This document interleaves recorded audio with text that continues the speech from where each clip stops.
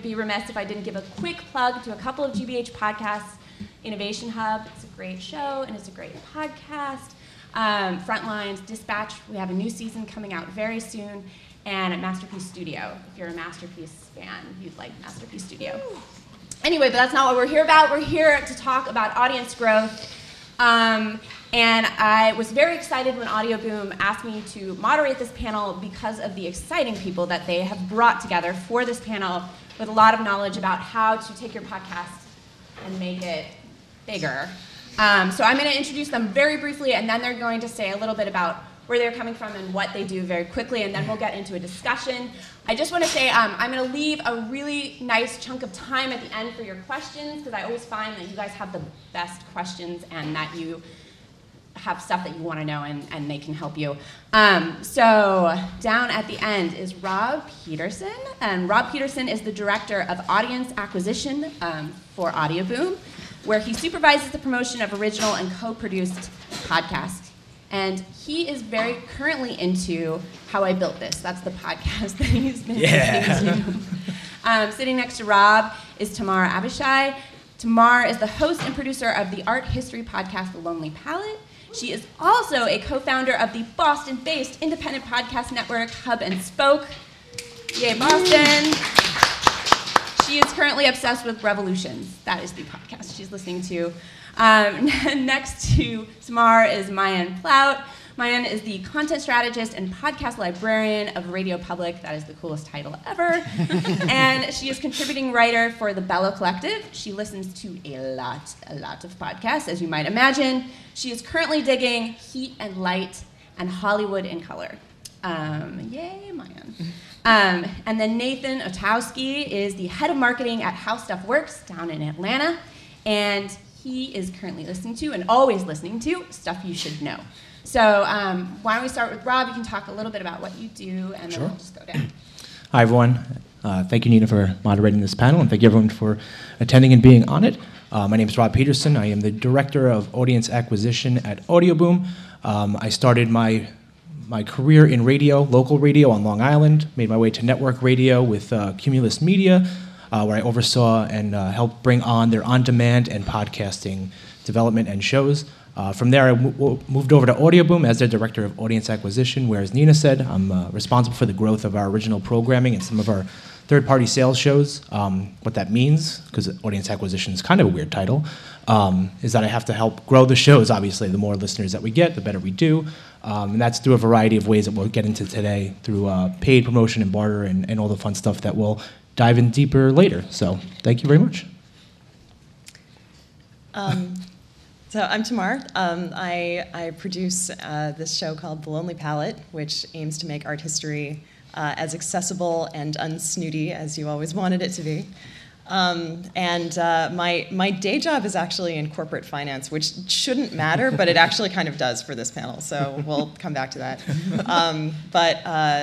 I wanted to be a radio producer, and I had been an art historian, and I didn't want to be an academic, and I kind of floated around for a little while, and I realized that there wasn't really any art history show yet, and so in order to practice being a radio producer, I tried to make one, and it actually ended up being something that a lot of people were pretty interested in, so that's the place that I'm in now, and completely independent, and that's why we formed Hub and Spoke, because we were all independent and we were lonely, and we wanted to really try to help each other, and so here we are.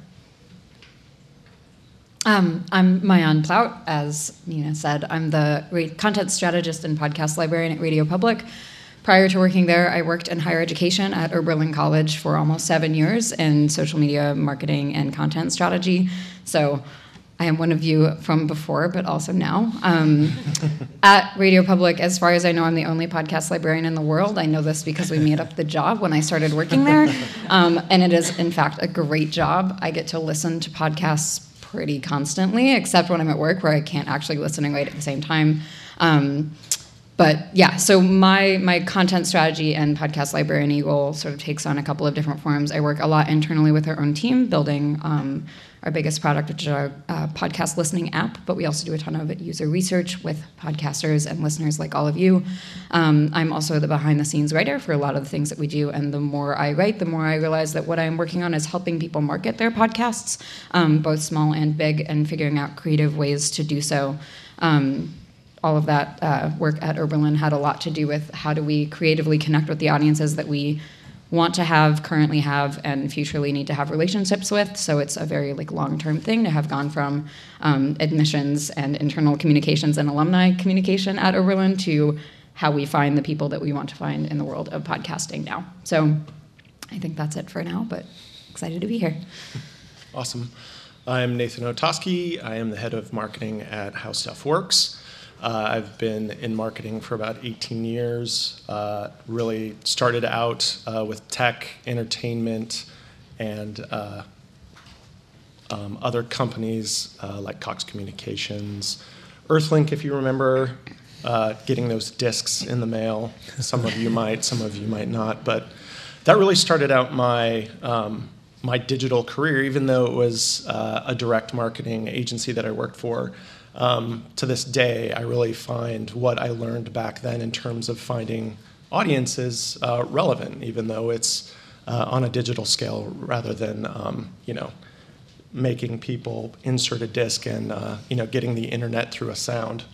So I've been at How Stuff Works for 3 years, and my team and I we work together to develop marketing strategies and implement them to connect audiences with our content. Great.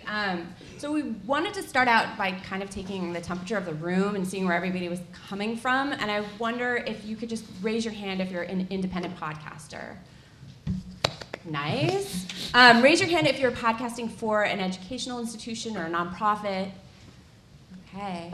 And raise your hand if you are working for an educational institution or a nonprofit and you're thinking about podcasting and trying to see if you're going to get into it. It's okay. Great people. That's good. Okay. So we wanted to kind of start the conversation a little bit big and then narrow in. There were 550,000 podcasts in the universe and growing. So with all that different media that's happening, I was excited to get this group together because they come from very different points of view. We have two people who work for bigger sort of networks. We have someone who works for a discoverability app and is on that piece. And then we have someone who is a podcaster herself who also has formed a network on her own. So let's start, I think, with Rob. I'm wondering when a new podcaster comes to you, with the idea, with the show, and they're here we are, where do you even begin? How do we start, right? What do you do? I'm talking nuts and bolts here. Sure, yeah. If I sit like this, can you hear me? Okay, thank you. Hard to hunch over. I would say the number one thing is get content, right? And that's pretty obvious, but I think a lot of people think that, and I did this myself. I have a podcast that I don't do anymore for the purpose of the fact that I just sat down in front of a mic and just spoke, and no one was interested in what I had to say. So basically, I thought I was Bill Burr, and not even close to that. So basically, that's the thing you have to figure out, right? What you want to say, what you want to do, what the message you want to get across, and just kind of understand what you're trying to tell your audience and who your audience is. I think that's the most important thing to focus on immediately. That's getting in front of a mic, figuring out how to speak into a mic, figuring out how to get comfortable there, and then kind of telling your message. So go through 4 or 5 iterations. I know that seems like a lot, but it's just going to get you comfortable. Send it to your closest friends and family. Make sure that they tell you the goods and the bads of it. Everyone's going to tell you it's great. That's very nice of them, but no offense to you guys, that's probably a lie. So just figure that out and know what you want to say. And then when you come to a network like ours, we just want to see a plan of what the show is going to be. We're willing to listen to everybody, obviously, but we want to make sure that you're cohesive in your strategy, your message, and that you have something to say. A celebrity podcast where they're just kind of talking into a mic might do great initially, but you start to see those numbers really dive because they may not be as interesting as they seem on camera or anything like that. So if you have a clear message and you have a clear audience you're looking to reach, then we go from there and the secondary most important part of after your message is the branding in and of itself. So it's getting a great logo out there, something that's going to stand out in discovery apps. Like Nina said, 500,000 podcasts, that's a lot. So don't think that you're going to be number one on the charts immediately. Hopefully you do.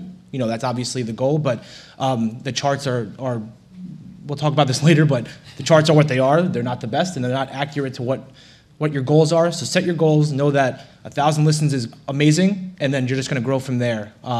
But yeah, I would say message, and the content will come, and you'll figure and get your feet out. Rob, when you say like art is really important, what do you mean by that? I mean, what is your guys' experience? Like, how important is like the artwork for actually connecting with an audience? Yeah, I think it's important. You're looking through a lot of apps on your phone, especially. That's where this discoverability is, and you're seeing like a square that you can't. Would you be able to see artwork like this from that far away? Probably not. So you need to be able to get I would say people want to probably throw an image up there. It's probably not the most important thing. You want to get your name out there, obviously. But use colors that are going to stand out.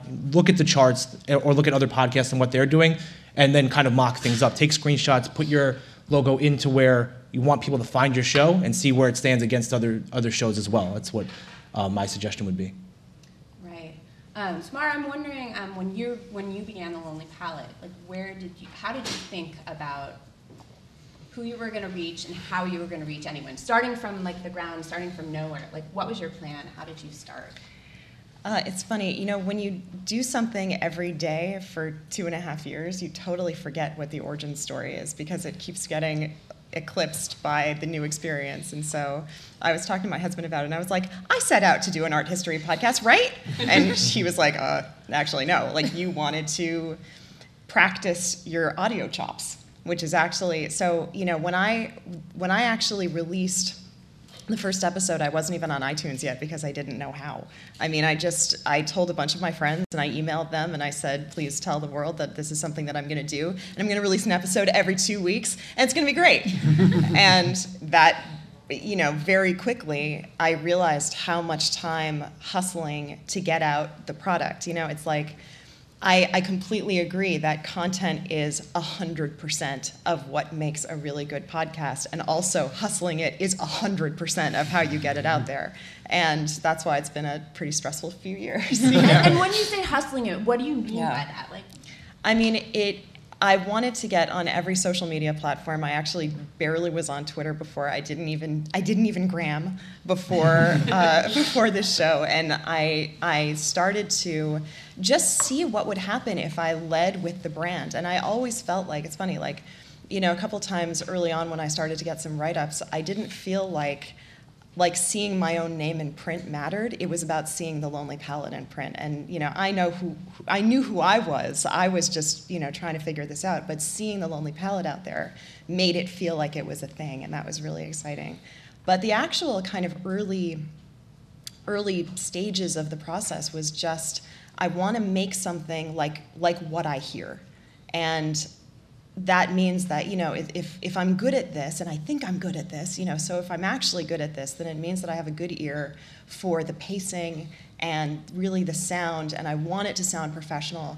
And I don't just want to get, I want the writing to be really sound, but the writing I felt like was already something that I knew how to do. I didn't know how to edit. I didn't know how to write for radio. I didn't know how to hear my own voice yet. That took a lot, to just kind of listen to my own voice endlessly until I got over that mortification and could actually be comfortable with it and not be bothered by that. And it just was a really, really slow process. Like the first time I was on an iTunes chart was really, really exciting, but it took like 1.5 years. And looking back on it, I wouldn't want to have gone viral. Like, that's a really scary thing to do because then there's nowhere to go but down. It was like every step of it was a really slow accumulation of kind of learning as I went. And the early stuff nobody heard because no one was listening yet, so it could be crap. And I could still just kind of put it out little by little. Do you remember like the first episode where you were like, oh, this is a podcast, where you were putting it together and you had kind of a moment? It was actually the first episode, but that, it was like, it was the first, like, I felt like I had accomplished what I wanted to do. And then there were a few episodes after that that I was like, okay, how do I keep it at that place? And that was scary. But I felt like episode 1 was, like they say with musicians, the first you have 25 years to write your first album and 11 months to write your second one. So that's kind of how it felt, was that like, everything had been poured into the very beginning, and then keeping that going was the tough part. And in terms of like tips for just getting more audience members, when you're coming from nowhere and you have like a certain small circle, like what were some of the practical things you were doing? Was it like posting the episodes on Facebook, or like what did you actually see results from, and how did that work? Getting a website right away, having a really professional looking place that I could point people to, so that even if I wasn't entirely sure about the content, I knew that it was being delivered in a way that had some finish to it. And just kind of getting that piece of it out there. I don't understand how people put out podcasts without websites, like without a place to actually link back to. It doesn't strike me, and maybe I'm a little old-fashioned, but it doesn't strike me as professional. So Nathan, I just wanted to turn to you. You head up like a network with a lot of different podcasts that cover a lot of different subjects. And I think one of the things that we have all talked about before is a way to grow your audience is cross-promotion. So the best way of growing your audience is putting your podcast on another podcast, or like of having a mention. I'm wondering if you can talk with that experience. So you have like every podcast from like Stuff You Should Know to like Ken Jennings' podcast to like all sorts of random, like topics. How does cross-promotion work for you guys, and what have you seen that's worked and what hasn't? And Marianne, I think you can talk to that too as well. Yeah. Cool. Yeah, sure.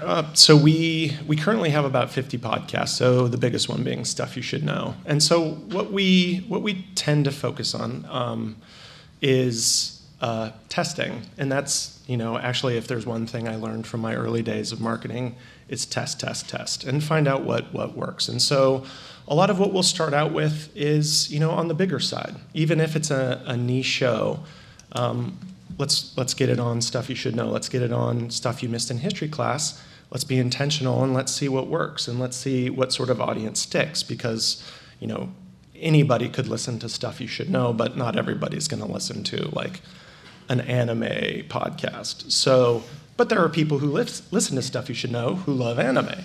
So it's just finding those people.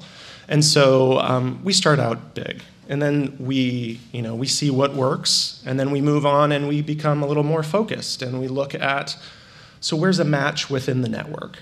And so then we'll look at that as well. But then, because we do have so much, with a lot of our larger shows, we're able to take some of that internal cross-promotion and look to some of our partners who maybe have a show that matches a little bit better. So I'll talk to Rob. I work with Maggie at PRX, the marketing person there, and we'll exchange promos so that, maybe this show's a little too niche for our audience. And so I'll go over to some of our partners, which I actually find is one of the most refreshing things being in marketing, where podcasting is still so new, where we can still all be friends, where people aren't yelling at each other or like secretly, that sort of thing. It's been so nice coming from, I've worked in the video game industry where no one talked to each other, where Rob and I, talk at least once a month about what's coming up, what sort of partnerships we can do.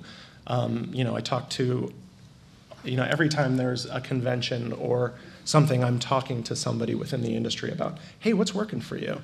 So I do find that very refreshing and great. But then, some of the other things that we can do, which we found have really worked and has been kind of a weird, it hasn't been expected, is guest spots. So being able to take like we recently had one of our LA-based comedy shows.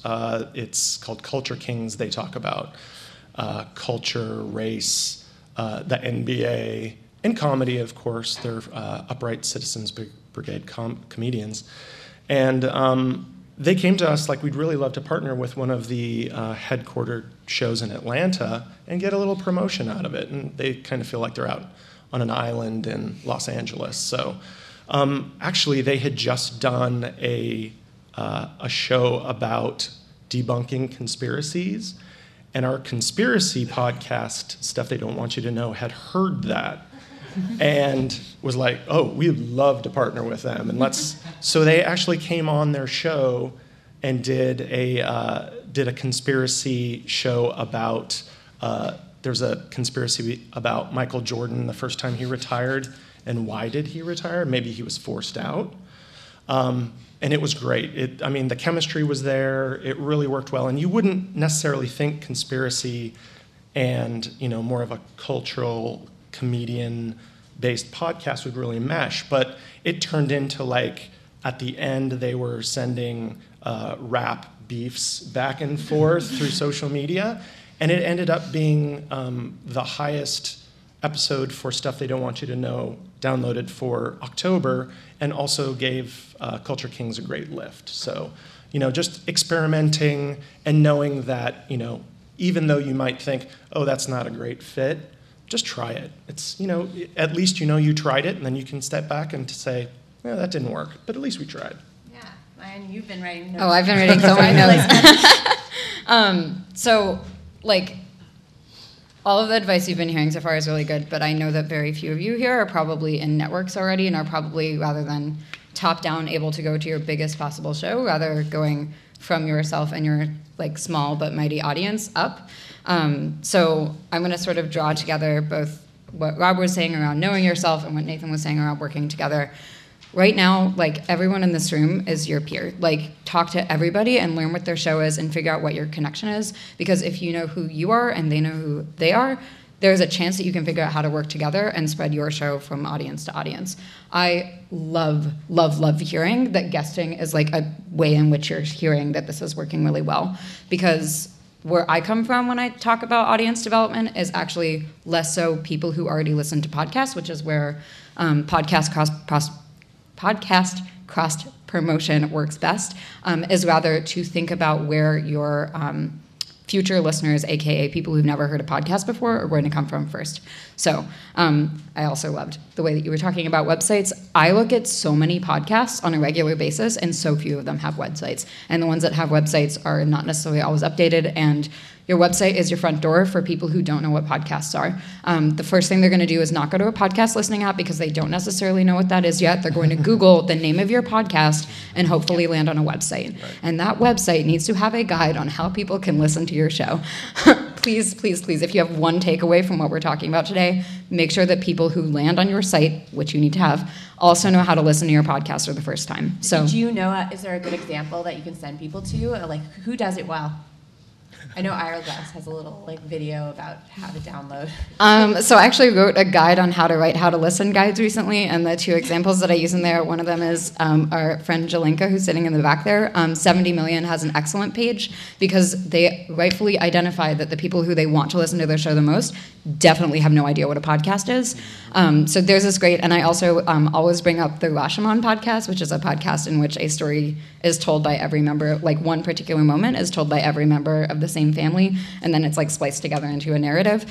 She has a very excellent, like, it's just a step-by-step guide, and it sounds exactly like her, which is why I always use it as an example. So those two, check them out. Where was I going with this? So the knowing yourself and your working togetherness, like, I would challenge all of you, if, like, you're at your first panel of the whole conference, my challenge to you is to figure out at least one connection while you're here that you can do something together. And, like, by all means, have it be someone who's aligned with your show. If you're talking about ancient history, find another ancient history person. That's great. You're going to reach the exact audience that you're looking for. However, I challenge you to try and find somebody who is, like, one step off from you. So if you're ancient history, maybe find someone who talks about books. If you're, I don't know, just like one step off, because that is where you're, like, audience sharing. You're going to get to slightly different people who might not know that your show exists. It's more likely that the same things will find each other, but I'm looking at the same off by one. The more the web of what we are thinking about. So I think that was a little roundabout, but that's what I'm going at for now. Tips. You guys, Nate and Rob, Nathan and Rob, have big networks, but I was curious a little bit about the origins of Hub and Spoke, because it's a really interesting model of, like, audience growth and gathering together some independent podcasters to sort of spread the word. And I wonder if you could take us through, like, how you guys came together, why you came together and how it's worked, actually. Or not worked, I don't know. I think it's worked. So far, so good.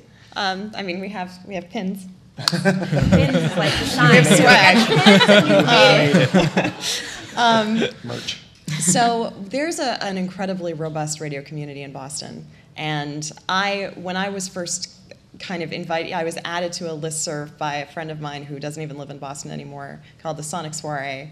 And it's just, anytime a job or somebody promoting a new show comes out, it goes through the listserv. And there's also a monthly potluck where we all get together and we listen to each other's shows and just like totally, it's like connecting and networking and also feedback and polishing, and it's a really awesome space. And when I first started it, when I first started going, I was terrified because I was surrounded by radio producers, and it's interesting because in the last couple of years, it's really become very podcast producer heavy. And so that's, we're kind of figuring out that shift as it's happening also. But when I put out the first episode of The Lonely Palette, I emailed the listserv, I swallowed hard and I sent it out. And I got an email back from a very lovely gentleman, Wade Roush, who had listened to it, and he said, I really like what you're doing. I'm putting out my own show soonish. And I would love to just kind of have you as like a buddy that we can talk about this stuff with. And he invited me to be on his show. He interviewed me because he was doing an episode on the future of art museums and asked if and we had an hour-and-a-half long interview where we got to the depths of each other's souls, and it was really great. It's like by the end of it, we were really tight. And I put out my show, he put out his show, and I don't know, maybe 8 months later, he emailed me again and said, we should do something. Like, we should get together. Like, we don't know what podcasting is, the Wild West, that's what everybody's calling it.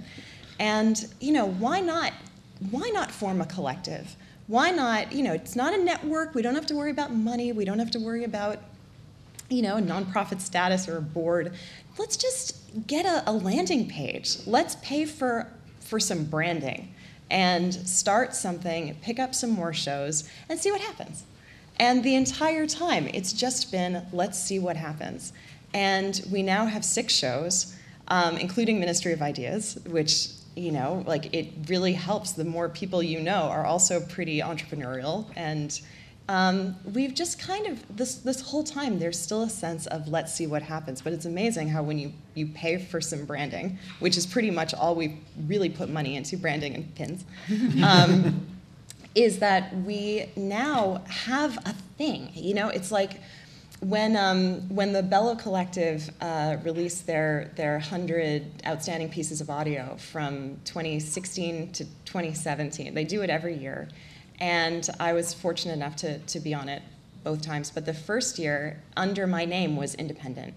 And we realized that doesn't look good right now, that we're trying to figure out, or at least at the time, in 2016, we felt like independent, the more shows that are out there, the more that says that you're just kind of floating on your own, and maybe it's not good. Maybe it's, it's nice to be on a list, but otherwise to be an independent podcaster in a time when, oh, you've got a podcast, so does my cousin. Oh, great, I'm thinking about starting one too. It'll be great, we'll all have podcasts.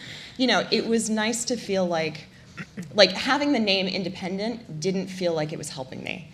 And the second time I got on it, it said Hub and Spoke underneath, and it felt like being part of something that was only something that we decided would be a thing. It was like, but it helped to really differentiate us. And as we're figuring out what it means, we're talking about criteria and what we are very selective about the shows that we want to add, not because we want to be, elitist in any way, but because we're doing something similar. We want to put out high quality shows that put a lot of energy into production value, a lot of energy into having a host that feels really compelling.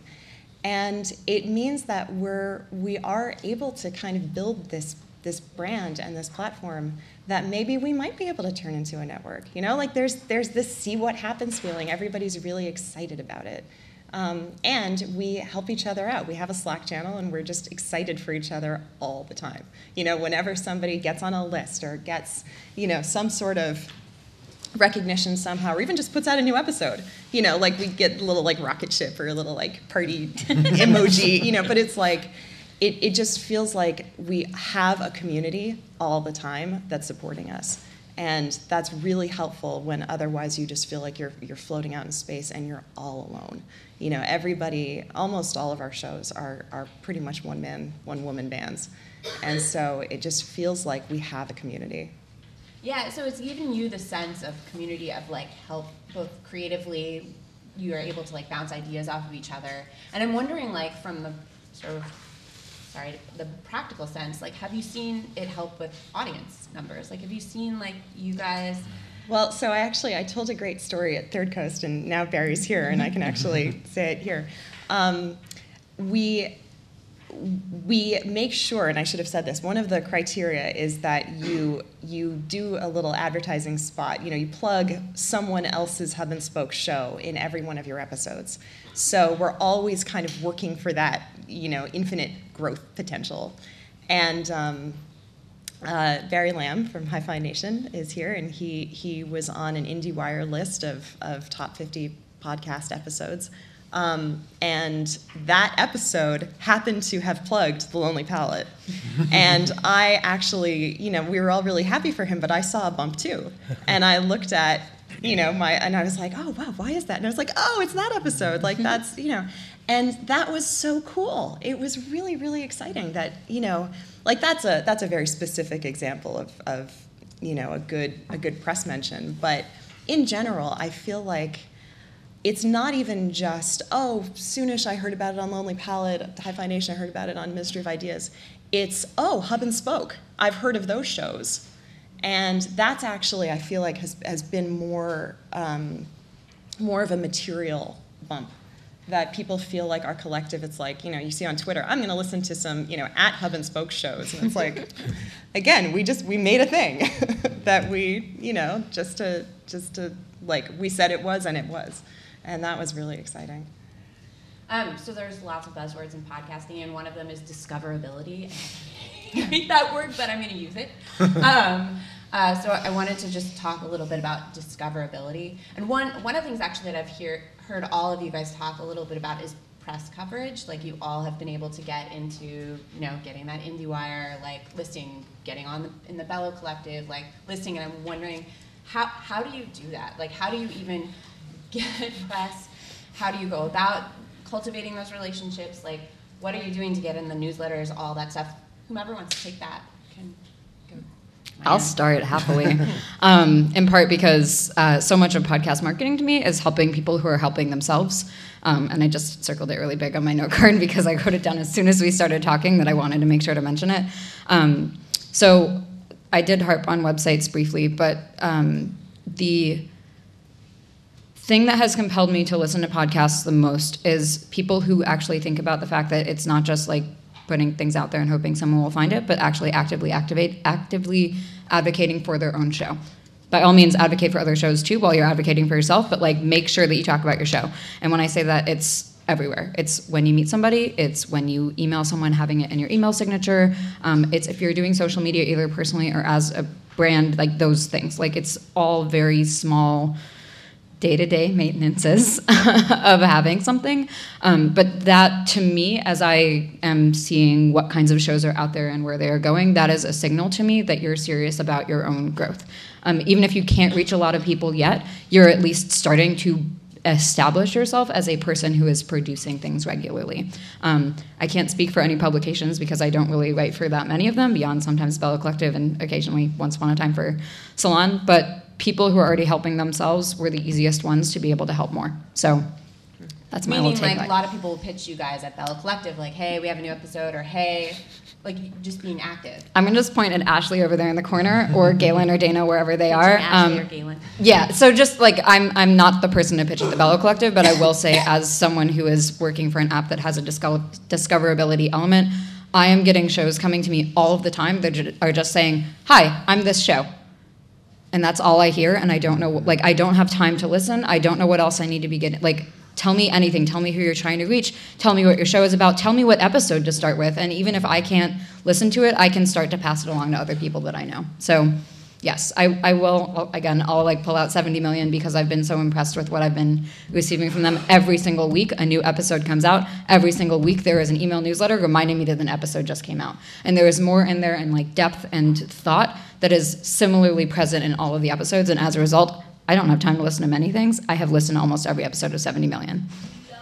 We love you too. So, just like, Yeah, 70 download it now. sure. This is just to say that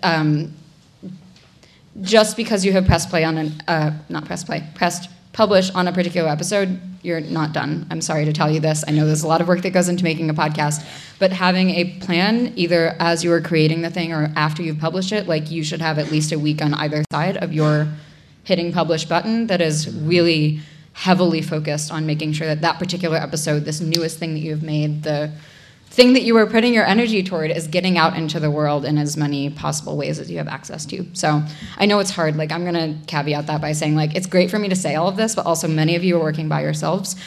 This is where, like, your partnerships and friendships are really helpful. And I'm going to put in, like, a serious plug for anyone who works for or with an educational institution. There's a very good chance that you have people in your community who can help you do this. As a former communications office person, I loved it when people came to me and said, I just did this.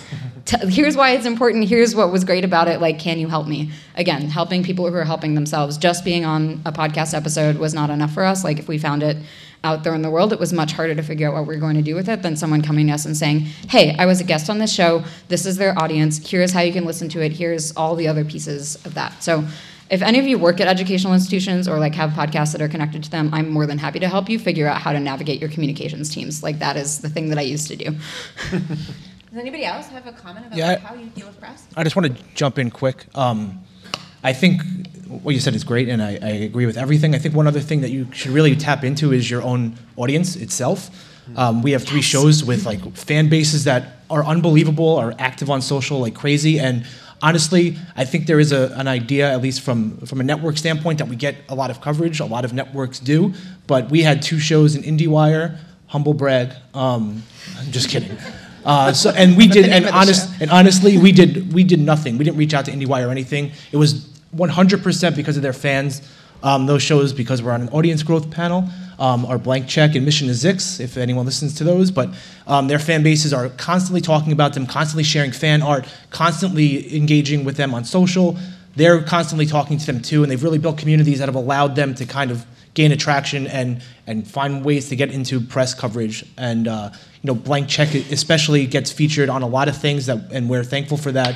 And that's honestly because of the fan base that they've created. So, just like everyone has kind of echoed here, make sure that you have the content that people want to listen to. Make sure that you have a presence on web. Make sure people can find you. But the most important thing is making sure that you're talking to your audience. It seems like something that you might not be able to make time for, but if you retweet somebody that's a fan of your show, they're a fan of you. So they're going to be, you're almost like a pseudo-celebrity. They're going to be very excited about that, and that's more of a reason that they're going to share your stories and your artwork and the other fans, and you're creating communities on Reddit and all these other places that are just going to bring your show up to another level, and then those IndieWire, we'll just keep using them, they're going to not want to miss that momentum and want to make sure that they're talking about your show. So it's a lot of work, and again, in this room, there's a lot of independent podcasters that are doing it by themselves, but your fan base are your biggest advocates, and they're going to market like crazy for you.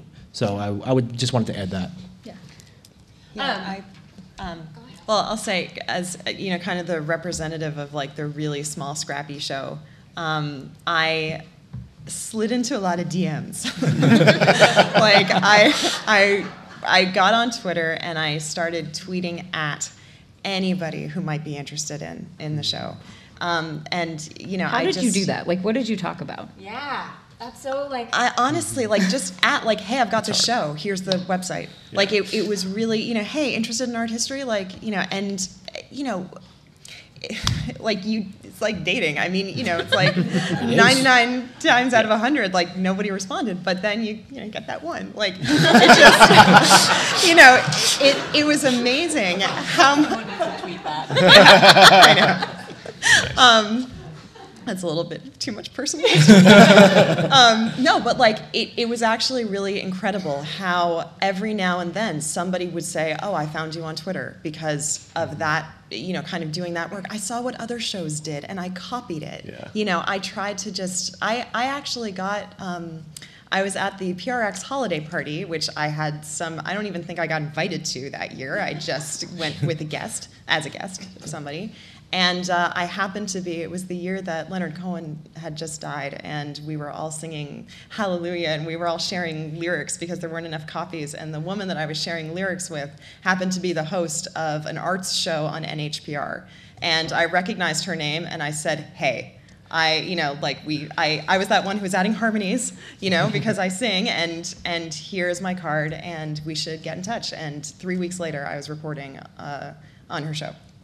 So it was like any opportunity. I don't know where this little backbone came from, because I hate asking people for money. I hate asking people, I never thought I would be a good self-promoter, but going back to the content, I believed in the content. I felt like I had a good show, and I really wanted it out there. And I got 1,000 business cards, and I just showered the community with them. I went on a tour of NPR, and in DC, and I would just kind of leave cards here and there. I don't think anything happened, but maybe someday I'll get a call that, somebody found a card. I became really shameless, and the word shameless started to turn into strategic. It was like at first I stopped feeling bad about myself, and I kind of turned it into, I am my own marketing department, and this is part of the deal if I'm going to get people listening to this show.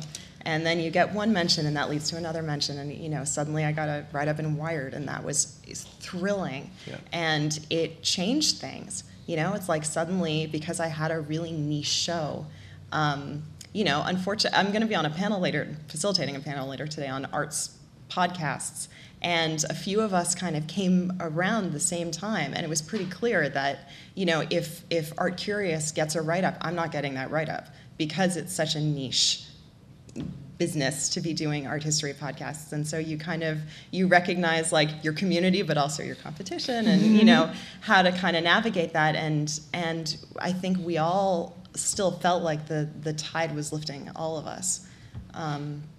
But yeah, just shamelessly promoting yourself all the time.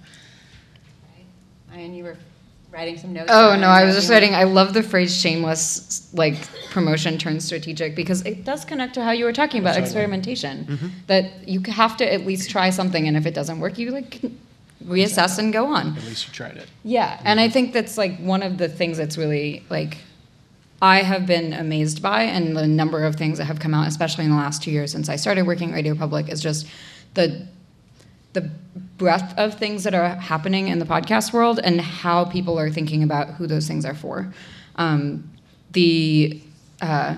I must say I do not make a podcast, so I have no idea how hard the thing that I'm about to say is. But as one is making something, thinking about who that thing is for and how it is going to be felt and heard by them does help with marketing your show. So it is knowing your content, but it is also very much knowing who is going to feel this? What do they need to know? How are they going to find out about this? That's to me, it's always in the back of my head whenever I'm making anything, and I know it's not necessarily a natural trait for everybody, but it's been a question that I've asked of many, many people who are on the very early stages of either figuring out if they're going to make a show, they have just launched their show, is figuring out who is it for? Just asking yourself that question every time you make an episode, not even just your show broadly, but for every episode there is somebody who will love that particular thing, and it's figuring out how you're going to speak to them, whether it be via email or Twitter or Instagram, or walking over to their house and saying, I think you would like this. Maybe don't do that one, it'd be a little creepy. Depends on the neighborhood. It does depend on the neighborhood, but it's the kind of thing where I used to work on a college campus, posters are everything. Yeah. It is entirely possible that your local coffee shop is a place to talk about your podcast. So, Creative anyways. ideas. Sure, I have all of them, apparently. So we've been talking a lot about growing a podcast vis-a-vis numbers and sort of a bigger audience, but I feel like that's maybe too narrow of a way to think about what is success for a podcast. And I was curious for you guys to talk a little bit about how have you seen people define success and audience development in different ways? Yeah, I could. Go ahead. I can start it off. I think if there's one thing that we have reiterated over and over again, it's content. And so it really depends on when you're making your podcast, what is your objective? So is your objective to make a living off of your podcast, or is your objective to educate, your fellow beekeeper society for a bi-monthly or, every month you put out a podcast for your society? If you can reach all of those people within your society, that's a success.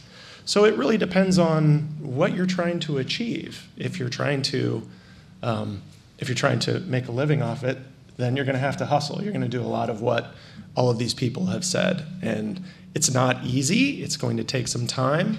But I think one of the easiest things is to create a podcast about things that you know, that you're familiar with. You know the content, you're passionate about the content, and that will always show through.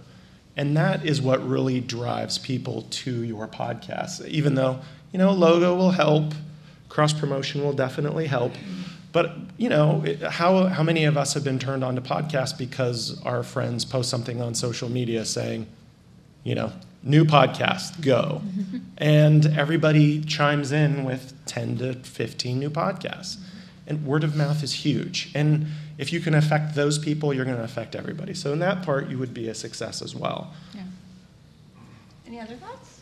Yeah, I think it's just you have to kind of define it yourself. I'm just going to basically what Nathan took the words right out of my mouth. It's based on what you're trying to achieve. If you're trying to achieve a huge success, then yeah, you're going to have to hustle. You're going to have to do everything what we've been talking about plus more. But I think that if you're looking to reach 500 people and it continues to grow from there, I think that depends on what you want to say. I think that there are shows that have 1,000 listens and are doing great and they're very happy with the content they're putting out there, and there's shows that are doing 1 million listens and they have to kind of go into the studio and they have to do another episode. So it's really what you're achieving and what you want to get out of it, as opposed to like, oh, I'm going to do the next big podcast. And that's kind of, I would say success driven by metrics is probably a failing proposition. I would say make sure, again, I know I keep saying this, but content is king, and it's going to be something that's going to drive you and drive your passion to make you want to continue to do it. And I think that is more of a success, and that will help you want to promote the show and want to make it grow. I will say just one thing around metrics that, I don't want to utter the word apple charts here, but I feel like I have to right now. I'm going to go into that. Okay, great. I want to segue in. I just want to put in a small plug for meaningful metrics, just thinking about what are you trying to accomplish with your show and how are you going to get there? Again, I came from the strategy world before this, and now there's something called SMART goals. I don't know if you know about these, just look them up after this. And it is figuring out how to make strategic, measurable, actionable, something, and I've lost both of them. But actually helping put constraints around the thing you're trying to do, which is, I'm trying to grow my podcast is an excellent sentence, but I'm trying to grow my podcast by doing this, by this date, for this particular group, is a much more specific version of how this could work. So there will be numbers involved, but the numbers around that particular goal is setting yourself up for some frameworks of where you can start to put your time or energy or money to help you get to the thing you're trying to do. Yeah, I define success by 3 phone calls that I get after every episode I release. One is from my dad, who is a journalist and and a professor, but as a journalist, he will tell me if my argument worked. That's what I'm waiting. I'm waiting for that call. I'm waiting for, maybe an email from my advisor in grad school, my art history advisor, who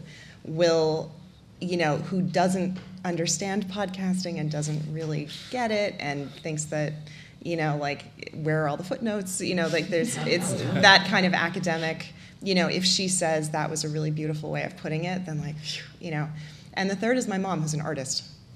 And she'll say that she saw something new in the art that she does because of learning a little bit about the history. And all 3 of those conversations feel like this is why I do this. And I feel like the metrics themselves, they'll work themselves out somehow. I mean, I know this is about audience growth, but that piece of it feels like it's about the content, and it keeps me honest about the content, that's what really, really matters, and that as long as there's something good, that it will get put in the right hands, or as many hands as possible, because it means that I'm reaching, I didn't go into this trying to reach any one audience. I was like, everybody has that, like everybody could learn about art It's history. also code for nobody. Well, I'm glad I didn't talk to you 2.5 years ago. But it's like that's who I've started to realize my audience is. Students who want to learn more about this stuff and need little cliff notes, and professors who use them as teaching tools, and artists who listen in their studios as they're making art, and then just like people who like a good argument, who tend to be people who listen to podcasts. Like those are the three calls, and that's how I know that like it was a good episode. So we've been talking a lot about reaching people who are already kind of listening to podcasts, and though Edison Research has saying that podcast is growing, it's still kind of a very small sandbox. And I'm wondering what techniques or what things you have seen to reach people who aren't sort of in the sandbox already, but who are maybe could get in. What have you seen podcasters do, or what have you done yourselves or with your networks to reach people who aren't, on their Apple or whatever, Android, whatever, Stitcher, whatever. A lot of whatevers. I guess I can start this one off. So I think that is a very tough proposition. Number one, being a part of a larger network, I have the luxury of having relationships with Apple, Spotify, all the major platforms. If there's one thing I try to impart on them every time that I talk to them, it's what are you going to do to educate more of the people that already have your platform but are not listening to podcasts? I think one of the biggest missed opportunities, well, maybe I shouldn't say this. Just go ahead. So nobody tweet about this. But, if you think about, especially in the US, Apple has, tens, if not hundreds of millions of devices in people's hands.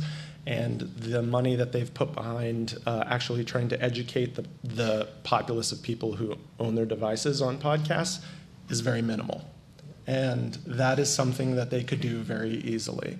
So, sorry, Steve. The other, Steve Wilson, podcaster. So the other thing, too, is, if anyone is familiar with this, How Stuff Works was recently acquired by iHeartMedia. So this is something I feel like we're going to see more of, where media companies see an opportunity to really grow an audience through putting more of How Stuff Works content within the iHeartRadio stations across the U.S. We're super excited about that, especially trying to get, we announced the next season of Atlanta Monster, which will just be called Monster, will actually be broadcast first on iHeartRadio stations. Oh, wow. So what we're hoping is that, it will be a part, as with anything, any adoption, it always involves education. I was at a bat mitzvah a month ago and was talking to the bat mitzvah's grandmother about what I now do in Atlanta. And she's like, oh, what's a podcast? And her sister pulls out her phone, is like, oh, I listen to Fresh Air, and so a lot of it, even though you might think, well, they don't get it, she just showed you that she got it. So a lot of it, again, is going to be word of mouth. It's going to be everywhere from word of mouth all the way to, potentially all of these networks getting together because a platform hasn't stepped forward and said, okay, we're going to come together and we're going to put aside some money and we're going to try and educate the masses on how we can convert you to listen. So I think that's somewhat of the larger approach on what we've been thinking. And I'm going to give a bottom-up example that I totally love, which is a woman who does a TV history podcast moved into like a new neighborhood, learned that there was a book group of people who were like her exact target audience. And the first time she went, asked if people listen to podcasts and all. I'm like, well, I think I know what that word means, but I don't actually know how they work. And she filed this away in the back of her head, and then came to the meeting the next time with her laptop and like walked everyone through the process of listening to a specific episode of her show.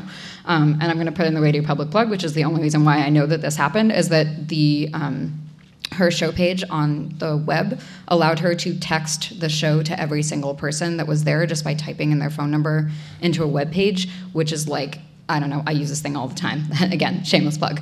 But it meant that she got her show and a very specific episode of her show into the hands of 20 people that absolutely were the right audience for her show and had zero idea of how to actually get to it.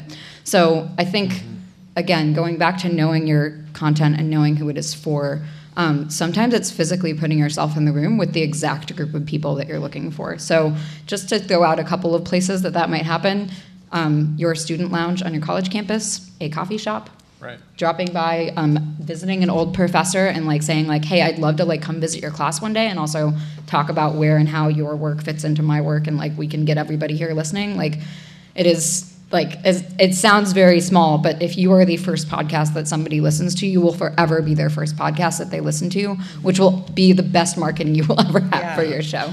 Yeah, like they don't know yet that they could be listening to anything else. Yeah, like they know your show. So whenever, they'll go through your whole catalog and they'll, ooh, new episode. Like, like I was with This American Life in 2005.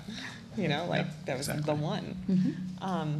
I'm not above, I work with a lot of people in my job in corporate finance, which I think actually the connecting point is that gave me the backbone. I was used to being around a lot of people who just had no problem talking about money and talking about themselves. And they're very nice people, but, it was just like, hey, I can do that too. Why not? But yeah, the number of them who say that they're really excited to watch my blog is appalling. And so I will take their phones and show them the podcast app that, sorry, Apple, but I will show them the app and say, here it is, search for The Lonely Palette. Hey, you're a thing. Yes, I am. Here, boop, subscribe. You're now subscribed. And it just kind of, I do that a lot. And that is, I wish I had more of a strategic plan for how to actually get the show into hands of people who don't, it's really one person at a time. Yeah. But I do that a lot. I know, just to step into what you were both saying, so Happier with Gretchen Rubin, so she's an author as well. When she does her press tours, she prints out a guide on how to listen to her podcast. That's awesome. So on the front it says, here's my new book. On the back, now listen to Happier with Gretchen Rubin, and here's how you do it. So,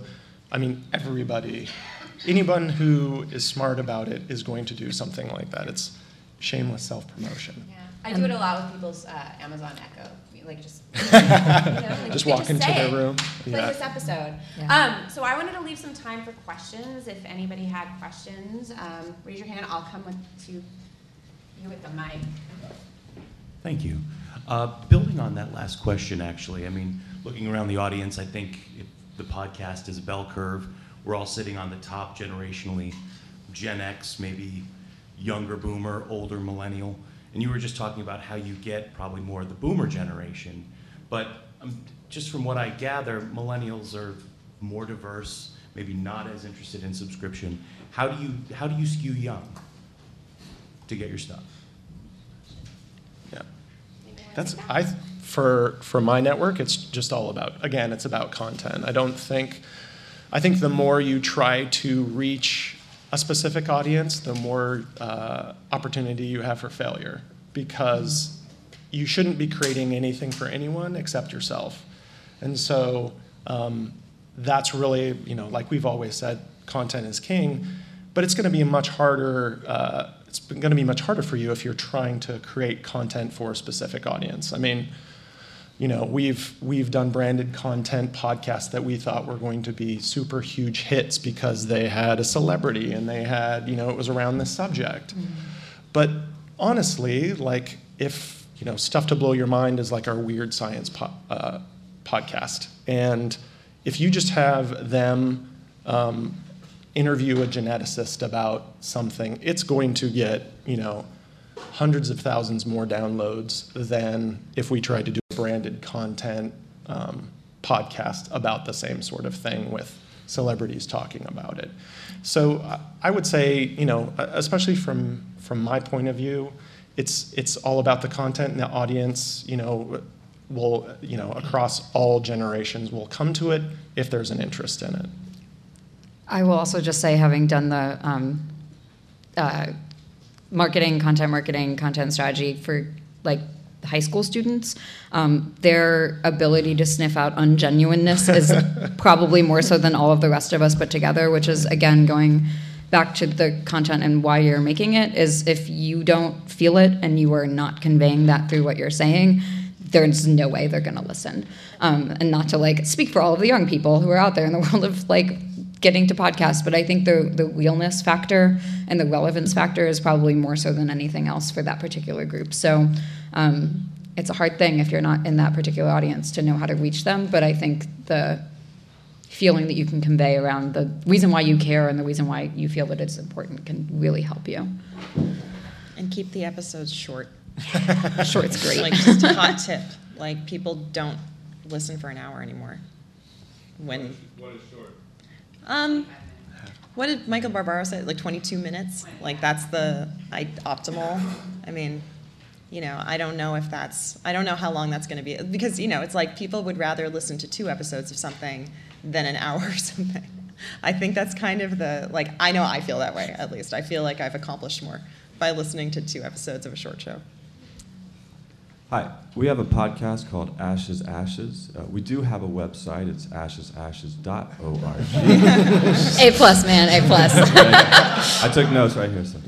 But the question is, we're considering doing a Patreon as a revenue source, but I'm curious, how useful is that in terms of just general discoverability, if at all? Please. I think it depends, honestly. I think that goes back to your fan base. If the fans are willing to support you financially, they're probably going to be willing to support you in the show's growth. So I think it's about, during the show, asking people to rate and review, asking them to share it on social, tweet things out, or share things on social that they're going to want to share. Maybe it's an extension of a show. Maybe it's a bonus episode that you put on Patreon, and people are going to, say, oh my God, the stuff they're putting out daily on Patreon is something you really have to check out. And I think that's just going to lead to the larger narrative and then coming back to your show overall. I would say that's not going to be a silver bullet, but I think that if you have the proof of concept that your fans are there and they really are passionate about your show enough to support you, again, financially, I think that shows that they're probably going to go another step beyond that and help support you when you're looking for growth in whatever way you think that's the best way to go about it. Yeah, Patreon is a living thing. It's like a plant. Like, if you don't tend to it, it dies. Nobody, it's one thing to push out an episode and have people care, but you really have to push the Patreon piece also. And I think that I see so many people who I think have really successful shows, and then I go to their Patreon page and they have 5 patrons. And it's like, how is that possible? I thought everyone would want to support you, and it's like, you need to push it in front of people's faces. And I actually invested a lot into Patreon before I rolled it out. I got a lot of swag. I had 100 mugs in my basement and stickers, and just I did it the only way I knew how, which was the public radio pledge drive kind of way. I have tote bags. I really wanted to make it clear that at the very that I knew that this was an investment for me, and that the overhead piece was about getting it out there, because even if you lose $1,000 on swag, kind of lose it at first, that's still 100 mugs out there in people's hands, and who can, it's it really took money to make money on Patreon, and I'm really glad I made that investment, and also, another thing, people make their tiers too small. So there's this weird thing on Patreon where because we're all artists and people feel weird about asking for money, it's well, if I really support your show, $2, but if I really, really support your show, I'll give you $5. It's I have a $50 tier, maybe there are people out there who will pay you $50, $25, $50, $100 an episode. And, you're not going to find them right away, and you'll get that email randomly and it'll make your day. But I think that people have a tendency to really sell themselves short on these kinds of things, and that it's, just put it out there. It doesn't cost you anything to have a $50 tier, and then someday someone will click on it and have good stuff. to kind of send out to them and make it feel like it's worth their while. If people do this thing with like pledge drives, I know I do, where it's like, oh, I'm totally happy to support, BUR for $5 a month, but like at the end of $120, I only get a cookbook, like, and it's like, I'm paying more than that, and it's like, no, you're paying for the radio. The cookbook is just the gift that they, and so I found that for myself psychologically. I wanted to give people, kind of make them feel like they were buying the swag. And that has actually upped my patron count quite a bit. In the vein of shameless promotion, we have a podcast called Seekers and Scholars at the Mary Baker Eddy Library. You should all listen to it. But I'm hearing what sounds to be like slightly conflicting things. One on sort of the smaller independent, like shameless promotion, put your stuff in front of people, tweet things. But I'm also hearing on the larger scale that just good promotion isn't going to go. So stick with content that you like and that makes you happy. And so is there a line of over promotion of, especially since I work at an educational archives and library, that the Mary Baker Eddy Library, that we have a studio, we have a marketing group, and we have to fit ourselves in with the larger branding of the institution. So can you guys talk a little bit to that audience of educational institutions and where we fit in for promotion? I'd be happy to try. So one of the things to consider is that I don't know where your particular part of like the archives fits into the larger university picture, but at least in my past experience, a large institution might have their own accounts and their own like methods of communication, and then smaller parts of a university might have their own as well, that the archives might be able to speak more about your show than the university at large, but it doesn't mean that you can't do both. They reach different audiences, they do different things. So that's one, just like internally where you are now. The second is going back to like the cross-promotion, everyone is friends in this still, that simply because it's about your archives and your particular institution, it does not mean that you can't reach out to other archives and other like similar institutions or places that do similar research to you. So I would say if you feel limited by what you currently have, it's an opportunity to be more creative about who else you can reach and market with. So, I mean, the other thing that I'm just gonna like put out there is even if you're limited by how many times a week or a month or however often the place that you work for can talk about this, no one is stopping you personally from doing that. Not that you need to be the shameless self-promoter only of your show, but there's some, like, in my mind, a little bit of opportunities for creative expansion that come from you and not just the place that you work for. So I don't know if that helped, but just some off-the-cuff thoughts. Sure, this is probably kind of related to what you just said, but we understand the content is king, and I think we all agree.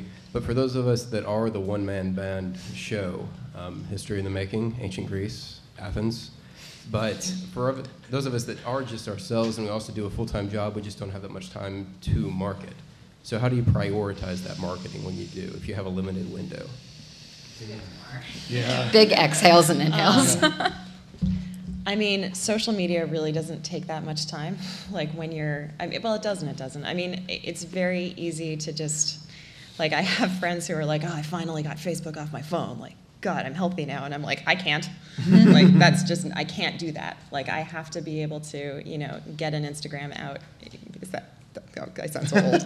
I mean, post something on Instagram every day, get a tweet out, just kind of keep your voice going, because that's where you get the audience loyalty. People want to hear from you. And especially when you're this kind of one-man band and you're doing something, like make it clear that even though you take your content really seriously and you put a lot of energy into writing and, that you're also like a fun guy and that people want, anybody who's kind of tapping into the humor in your show, even if it's kind of, subtle, like then they'll see it in, it's nice to take an academic study and show that it can be funny, just kind of get the jokes in, but also get the wit in. And I feel like social media is really designed for those little nuggets of wit that you can, just kind of toss out there and just remind people that you're still there. Every time I publish an episode, I have like a list next to my computer of all of the websites that I need to hit, upload it on Reddit and get, make sure that my MailChimp goes out and just kind of like just get through the slog of all of the channels that I need to reach that are kind of, I like to believe now are like waiting to hear from me. And maybe that's like a psychological move that I need to tell myself, that they're waiting to hear from me, but it makes it feel better than just kind of shouting into the void and just adding another tweet. Like that piece of it, I feel like, when it's just you and you have a full-time job, it's like you just have to put aside, cordon off time in your day that you just do your social media blast and then put it away.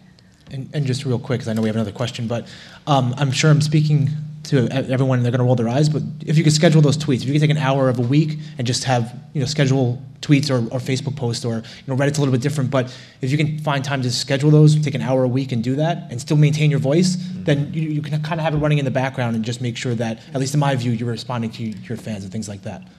Related to that, I'm going to take just one step back from what both of them are saying, and saying that just a little bit of planning will go a long way, that deciding that you're not going to do everything is also fine. And for each episode, you might try something a little bit different. So, like, just throwing this out there. This season of your show, dedicate yourself to making sure that your email newsletter is the best it can be. And that is the kind of thing where, like, the practice of doing it over and over again makes it less of a pressure on you. Or this season is when we're going to try Twitter seriously. And again, the planning to me, like, this is my content strategist brain just sort of like going wild right now, which is all of the work that you're putting into an episode can be broken up into smaller, more like modular pieces that can work on social media or email or whatever. So it's that like amazing quote that you pulled out when you were editing. You're like, this quote is amazing. That quote is like part of your Twitter plan now. And like the description of your show, description of episodes, those are all things that, like, as individual pieces help you market yourself. Because again, when we keep on saying content is king, it's that your content contains pretty much everything that you need already. It's just figuring out how to break it up into those pieces and get it out there into the world. So it does take time, but it's almost like shifting your focus a little bit while making the show, that it's not only what is going to get this thing done, but what are the most like standout amazing things from this episode that we want people to know and feel and we think will bring people in. So we have time for just 2 more questions. Cool.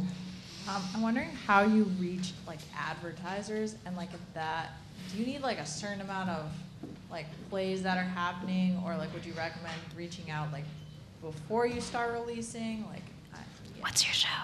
I have a show about kind of like contemporary social issues. It's called Unwind the Line. Cool. Yeah. I would say, and again, we're belaboring this, but make sure the content's there, and that as you start to do it, you're going to eventually find advertiser interest. Even, if you're reaching a niche audience, I think there's an advertiser out there for it. If you feel there's a really great fit, I would say make sure that you have a show out there, or even like a pilot episode that you're very happy with, it's polished, and then reach out to a advertiser or an institution that you think might spend money with you. You kind of have to be a little shameless, right? There's going to be a lot of no's. I mean, me reaching out for cross promotion, I get a lot of no's even though I'm part of a network. So I would say make sure that you have a pilot or a series of episodes. You say, hey, this is the stuff I'm doing. I think that this could be a great fit. A sophisticated advertiser that's part of a big conglomerate is going to want metrics and stuff like that. So that's the tough part of this. But a niche coffee house by you or a local advertiser is probably going to be somewhat interested to at least engage in a conversation, and that might lead to investment further down the line. I'm going to shamelessly plug the Bello Collective's Podcasting 101 collection right now, because there is, in fact, an entire article on how you set yourself up to actually reach out to people. And it's everything that Rob was just mentioning with, like, step-by-step, this is how you do this. I would also ask yourself why you want an advertiser.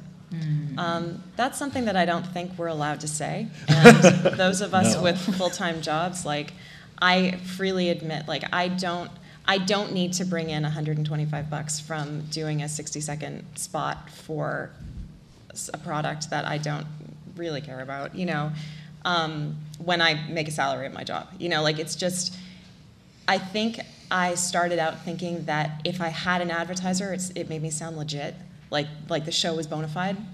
And now it's like, I feel like, first of all, 60 seconds out of 25 minutes is a lot. Like, that's actually a lot of real estate to give up in your show. And I also find that, if you're an advertiser, like, think about it from an advertiser's perspective. Like, you want to know when your content's getting out there, like when your product is getting shilled. And a really important piece for me, at least while I try to balance this full-time job and full-time job, like, while I'm, and kind of keep my sanity, like, being on somebody else's schedule is really stressful. And I actually, this month I was supposed to put out an episode, and I couldn't, and it just didn't happen. And I, like, that has repercussions when you have an advertiser who, but at the same time, it's like, it's $100, and it's like, my sanity is worth more to me than that. Mm-hmm. And so I feel like until you really are at a place where you feel like this income becomes more important than your sanity, then I would say that maybe not try to chase advertising to legitimize your show. Because it will come as your show is legitimized on its own. I also say that, like, grants and foundation support is also really huge. Yes. I did a podcast called The World in Words about language, and we were supported by NEH. And sure, writing an NEH grant proposal sucked, but but it was a great source of funds. Yep. Last question. I was wondering if you could talk a little bit about strategies around release schedule. If it's important to get something out there every month, what kind of cadence you think is important. And then for those that are part of the networks, I just looked up all your networks, and neither of your networks have a feed of all the podcast episodes that are coming out with it. So I was just curious in terms of how you at a sort of larger level are thinking about promoting like all the different sub-shows that are part of it. You want to go? You go first. All right. Release schedule is really, it's important. I think it's you have to hit what your fans are expecting. Now, it's not saying you can't miss a month, but that means in your next episode that you come out, you explain what's happening, or you're engaging with that audience wherever they might find your show or your following. So I would say that it's something you should prioritize in the beginning. It's like, I'm going to do this every Monday. If it's twice a week, it depends on how much information you're looking to get out there. There's very popular shows that are once a month. We have Dan Carlin, who's actually going to be here, and he does like once a year, right, or twice a year, and he gets tons of listens. So I think it depends on what you're going to do and make sure that you can deliver on that promise. So if you're like, I'm going to do a daily show, make sure that before you go live, you can hit those deadlines and you can hit that release schedule, because I think that is important, because that's when fans are going to want it.